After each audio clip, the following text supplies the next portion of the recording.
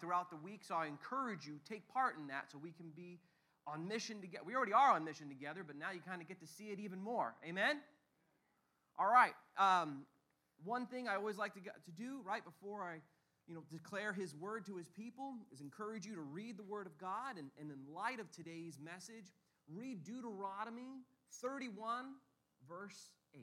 Deuteronomy 31, verse 8. Read that in light of today's message.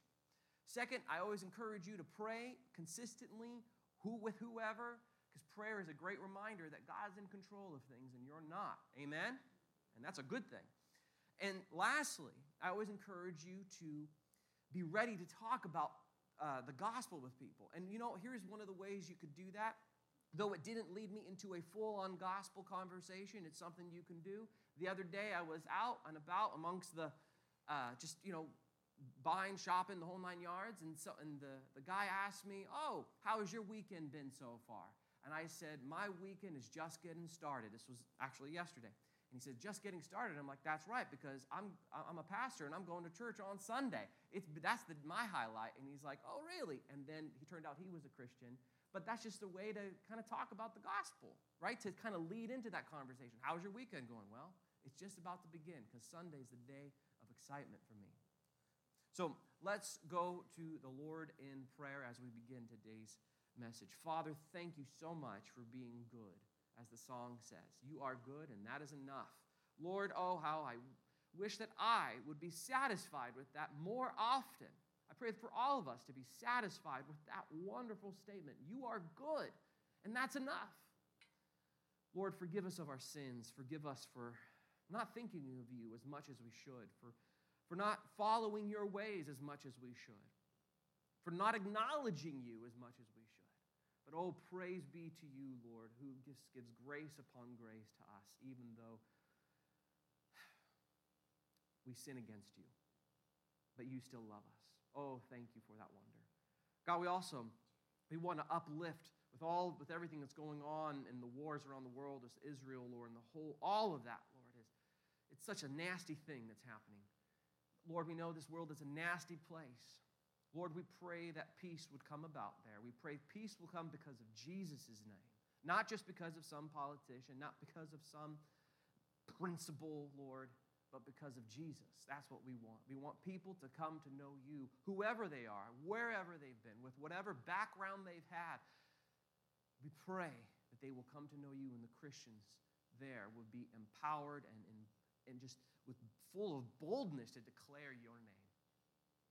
God, be with us, Lord. We pray that we can do the same as we go out and talk amongst the world, amongst the people who don't know you, or maybe those who think they know you but don't really.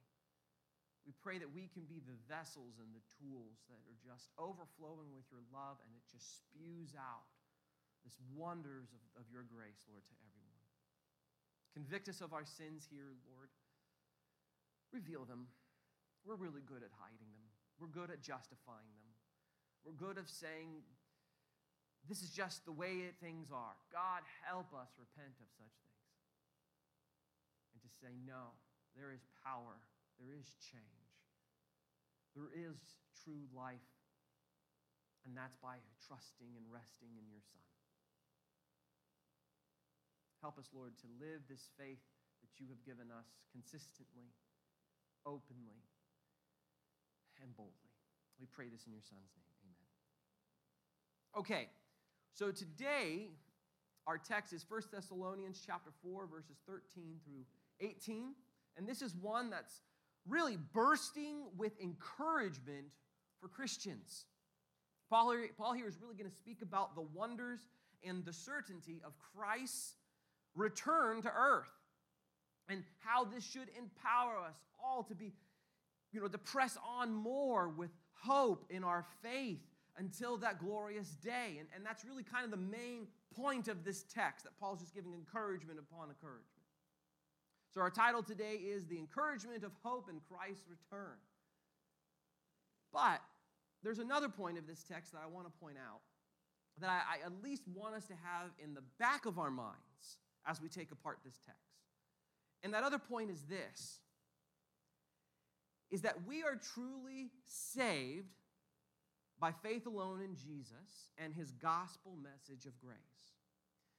This small yet powerful message of the gospel that's summarized in 1 Corinthians chapter 15, verses 3 through 4, that says that Christ died for our sins in accordance with the Scriptures, and that he was buried, and that he was raised on the third day in accordance with Scriptures. If you believe that, you are fully and truly saved. Now you might say, well, why are you bringing this up? I thought we're talking about the Lord's return. I bring this up because today's passage reveals that you don't have to have all the doctrines of the Christian faith figured out to be saved.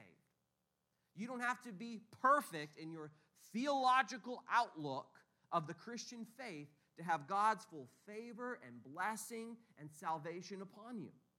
All you need is to believe the gospel message, and that is it.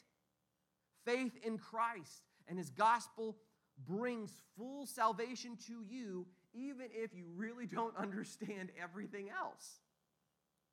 And that should really be a great encouragement for us. I know it is to me, because there are many things in God's word that I just don't understand fully or have a full picture of. In fact, I might even have things wrong. Now, should we try to learn more about biblical doctrine? Of course. And will God help us? Will he encourage us in our understanding of him and his ways and his teachings of the Christian faith? Yes, he will. But praise be to him that our right standing with him, our justification before him, our adoption, our blessings, our favor before him, our salvation, it's not based on how much we know, but it's based that we do know and believe the gospel alone. So in a nutshell, if you have an incomplete understanding or even misunderstandings of the Christian faith, you're still fully saved. The only essential is you believe the gospel. And that's why the gospel is good news. For it's fully and truly finished over us in Christ, just by faith in him alone. So we're going to look at the text and see how we can grow in our understanding then of the Lord's return and be more encouraged and strengthened in him as we live out our lives in today's crazy world. So 1 Thessalonians chapter 4, verse 13, it says, "But we do not want you to be uninformed, brothers, about those who are asleep, that you may not grieve as others do who have no hope." So Paul now is moving on to a new topic in our text, or in this book, but a topic that they really didn't know much on or of. It was something that apparently that Paul did not really cover while he was with them in this short duration. This is why he stated, "But we do not want you to be uninformed." For it was this uninformed or unknown aspect of the Christian faith that was creating wrong beliefs amongst the Thessalonians. It was causing apparent deep sorrow, or at least leading them to have this deep grief to the point where it was affecting certain outlooks of hope in their Christian faith. Or put differently, for as much as they have persevered through the persecution that was going on, and as much joy and as much hope that they had in Jesus of knowing him, all by faith alone, when it came to this one subject at least, their hope was seemingly being snuffed out, or on the route of becoming seemingly kind of hopeless in this one area. Now, even though apparently they had bad theology in this area, Paul uplifted them and affirmed them as still being of his family in Christ by calling them brothers. So what was the issue that was creating a sense of hopelessness for them? Well, it was in the realm of what happens to believers who have died before the return of Christ and the resurrection that will happen at that time. So when Paul refers to those who are asleep, he's speaking about those who have died already. So, which, by the way, the Bible many times refers to believers who have died as ones who have fallen asleep. For example, in Acts chapter 17, verse 60, in referencing to the stoning of Stephen, it says, "And falling to his knees, he cried out with a loud voice." This is him as he's being stoned to death and the flesh is ripping off his face because everyone's so angry with him. He says, "Lord, strike them down." No, "Lord, do not hold this sin against them." And when he had said this, he fell asleep, meaning he died. So, referring then to dead believers as ones who sleep is a comforting way of explaining the death of Christians to just mean that they're finally and literally resting from their labor now and are alive and are present with Christ in heaven, awake, conscious in their immaterial state. Basically, their souls are in heaven with the Lord, though their physical bodies are here with us. But for our context, the questions that the Thessalonians were dealing with, that was causing hopelessness, and was causing grief, was what happens when Christ then comes back to earth? What happens to those who are with Christ, but without their physical bodies, right? Their souls, however you want to think of it. Are they left up there alone without him when he comes back? Will they miss out on seeing Christ return to reign forever on earth with those who are still alive? Will they not be able to take part in his return and get new physical bodies themselves? So it was questions like this that caused worry amongst them, that believers who passed away would not take part in Christ returning to earth. The Thessalonians thought those who died would be left by Christ alone to live in their immaterial soul state, to never be reunited with their loved ones in their new physical bodies with Christ on earth when he came back. So, basically, the genuine worry, right, is that those who are alive, when Christ comes back, will have this great advantage of having new bodies to dwell with him forever on earth in his newly, fully restored kingdom. But those believers who had passed before that happened would basically have no part in that. So I just want to make sure we're clear on this. We're clear that the believers who died before Christ comes back, they were thinking that they had some major disadvantage in death, even though they were believers and they were saved, the people who passed. They were thinking that death still created some mass separation somehow between them and the Lord that would only be amplified when Christ came back. And this was what was causing grief. They began to see death as kind of this hopeless state because death for them meant missing out, seeing the glorious return of Christ and getting new bodies to reign with him forever. So Paul here then begins to help clarify this misunderstanding of what happens to believers who are dead when Christ returns. This is what he focuses on in our section of Scripture today. In verse 14, he says, "For since we believe that Jesus died and rose again, even so, through Jesus, God will bring with him those who have fallen asleep."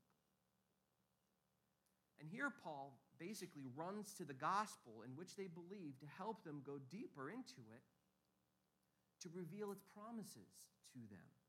He gives them the truth of the gospel to set them free from grieving like others who don't have any hope at all in death. Now notice, in verse 14, Paul does not refer to Christ's death as he slept and rose again, but says Jesus died and rose again. There's a word play here, basically, meaning that Christ's death went to the full extent of what death is.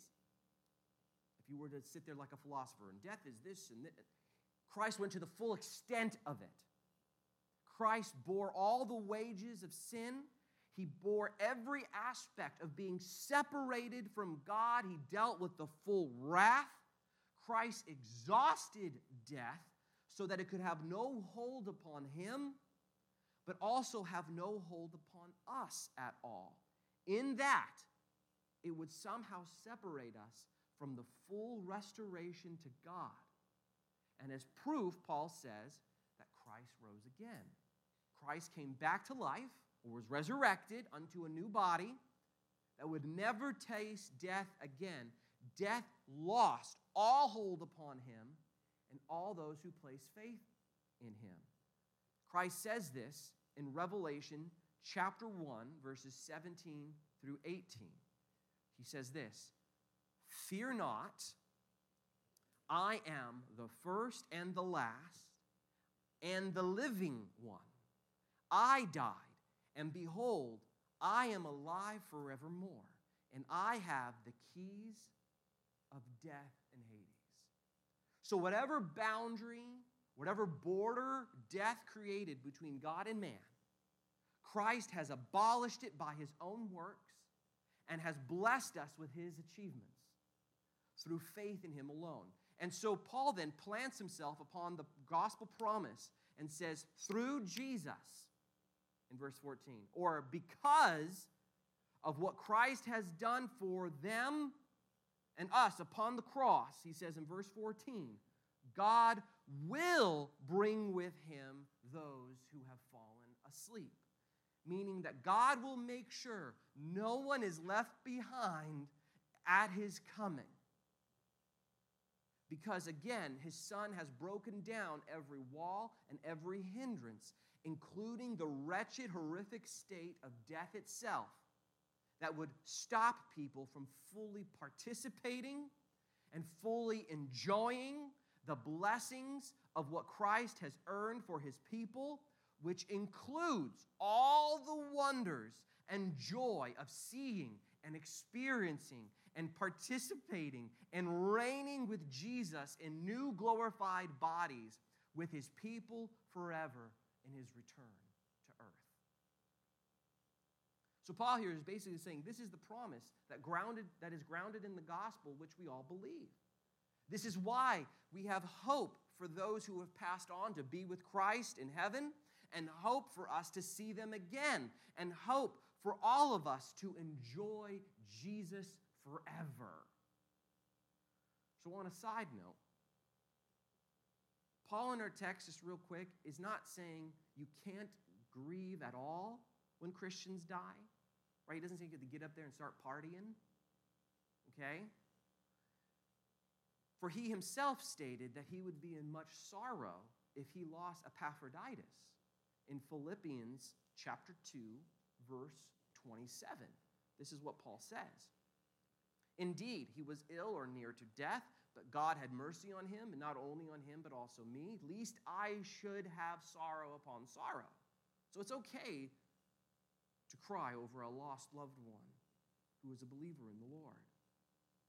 But what he's saying is you don't need to grieve without hope of not seeing them again, or that somehow death has brought upon them loss in the Lord, as if death somehow has won, which is so far from the truth.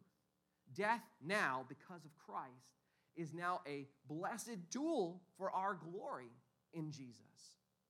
It now is a passageway. It's a great opportunity to see him face to face forever, as it states in 2 Corinthians chapter 5, verse 8. It says this, because the moment we die, we go right with the Lord. Yes, we are of good courage, and we would rather be away from the body and at home with the Lord. Death is a good thing for Christians. Bad things for non-believers, great things for Christians. Paul then proceeds to ground this certainty even more by saying not only is this the promise of the gospel, that every dead believer will be part of the great resurrection at Christ's return. They will get new bodies, just like those who are alive at his return, and they will reign with Christ forever at his coming. But also, this is something that Christ himself has said is going to happen. This is not just an interpretation. Christ, in some special revelation to Paul, has told Paul this clearly so as to make sure there's no misunderstanding about this, which is why he says in verse 15, "For this we declare to you by a word from the Lord." And then Paul proceeds to give major details of what happens to those believers who passed away when Christ comes back, and what happens to believers who are alive at his coming back. He gives a vivid, somewhat practical picture of what the coming of Christ will look like so that no one is mistaken that it's happening. He paints this picture in verses 15 through 17. So let's read the whole thing in one shot, starting in verse 15. "That we who are alive, who are left until the coming of the Lord, will not precede those who have fallen asleep. For the Lord himself will descend from heaven with a cry of command, with the voice of an archangel, and the sound of the trumpet of God. And the dead in Christ will rise first. Then we who are alive, who are left, will be caught up together with them in the clouds to meet the Lord in the air, and so we always will be with the Lord." So in verse 15, Paul states that when Christ comes back, the people who are alive at that time will not precede those who have fallen asleep, those who have died. Why is that significant? Well, the key word is precede. It basically means to have an advantage, right? Because that's the worry that the Thessalonians had.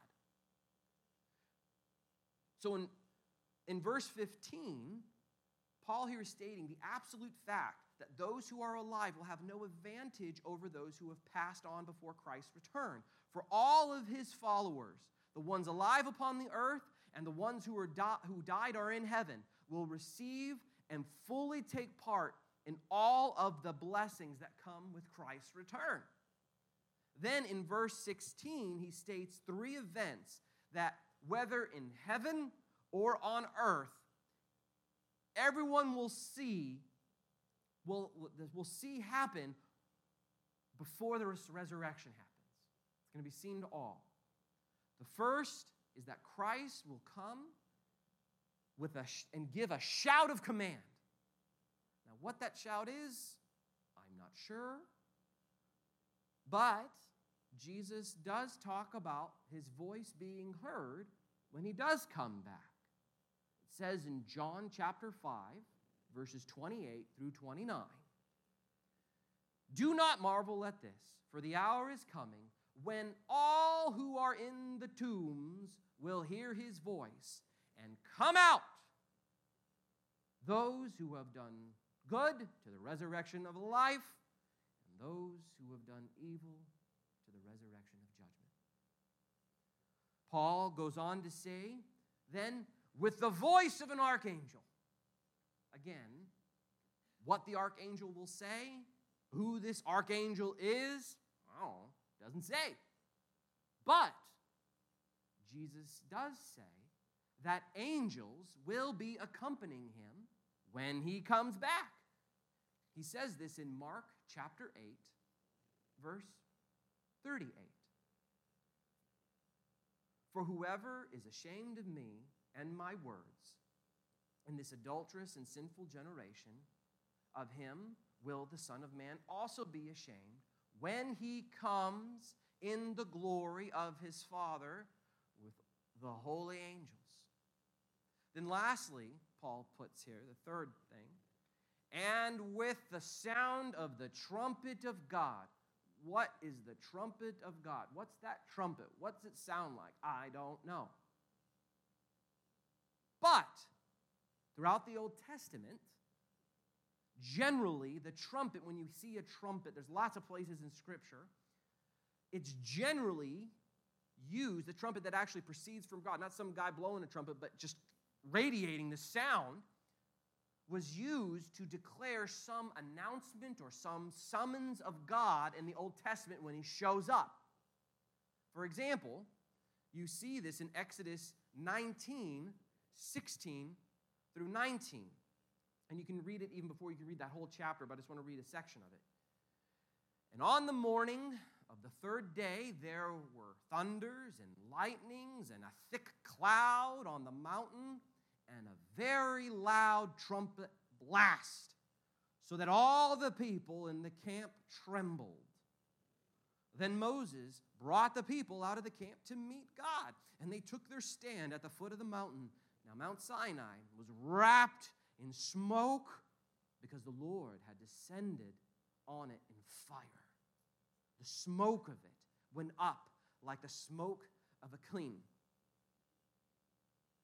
And the whole mountain trembled greatly. And the sound of the trumpet grew louder and louder.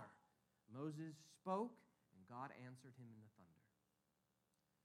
One thing's for sure that Paul is stating here. It will be a very loud day, very noisy, when Christ returns. His presence will be known. It will not be ignored and will not be mistaken. But for our context, Paul is saying this really all for their comfort of their worry about those who have passed on. So that trumpet, though it marks Christ's return, it also marks comfort. Because when the blast of the trumpet is heard, Paul is saying, then Christ's wonders, what he has accomplished with his own resurrection, will be fully and finally, completely experienced by all his believers. The glory of the gospel is just going to shine forth on that day. For Paul says in verse 16, after the trumpet blast, the dead in Christ will rise first. Meaning those who have believed upon Christ, those who have passed away, but now have been brought by God. Right? It says that God will bring them in verse 14. Brought by God now in this moment to participate in this glorious moment of history. That then when that trumpet blasts, they'll be reunited with their new bodies. Because the word rise there means to come back alive physically from the grave, to be resurrected. And as they're standing there all over the world in their new bodies upon this earth, Christ says in verse 17, then that we who are alive, who are left, or the believers who are left on this earth, because all the ones who passed away are arisen now at that trumpet sound, we who are alive, who are seeing this, he says we will be caught up together with them in the clouds to meet the Lord in the air. Meaning that those who have risen and have new bodies, and those who are alive but now have been transformed into new bodies at that trumpet sound, after those people came back to life, then will all at once, in this one-time unison, will be brought up to meet our Lord and participate in his return, in his descent upon earth, together as his one people to reign with him forever. Paul speaks of the same event in 1 Corinthians 15, 51 through 52. This is what he says. And behold, I tell you a mystery. We shall not all sleep, but we shall all be changed in a moment, in the twinkling of an eye, at the last trumpet. For the trumpet will sound, and the dead will be raised imperishable, and we shall be changed. What a day that will be. What a day to look forward. Why wouldn't you want to participate in that? That's an exciting day. And you get it. No matter how bad your life is right now, There's something good coming. Something good's coming. But before we end, notice how Paul says at the end of verse 17 and into verse 18, and so we will always be with the Lord. Right? That was their concern. We will always be with the Lord. Therefore, encourage one another with these words. Paul comes back to show and encourage that no matter what happens in death, no matter what happens in life, nothing will separate Christ from his people. He will always be with them. For God has said in Ezekiel chapter 37, verse 27, my dwelling place shall be with them, and I will be their God, and they shall be my people. And he means it. He will not forsake us at all. Nothing will ever separate us from our God. He will always be there with us, whether in life, whether in death, or in the new life that Jesus will provide for all of us at his return. So with that good news, we are to encourage one another with that. Christ has taken care of everything for us, all by faith in him. We cannot out-sin his grace. Our death cannot keep him away from him being with us, for he is ours and we are his forevermore. Forevermore. And I'm going to close with this passage of reading Romans chapter 8, verses 31 through 39, in light of what we've heard here today. What then shall we say to these things? If God is for us, who can be against us? He who did not spare his own son, but gave him up for us all, how will he not also with him graciously give us all things? Who shall bring any charge against God's elect? It is God who justifies. Who is to condemn? Christ Jesus is the one who died. More than that, who was raised, who is at the right hand of God, who indeed is interceding for us. Who shall separate us from the love of God?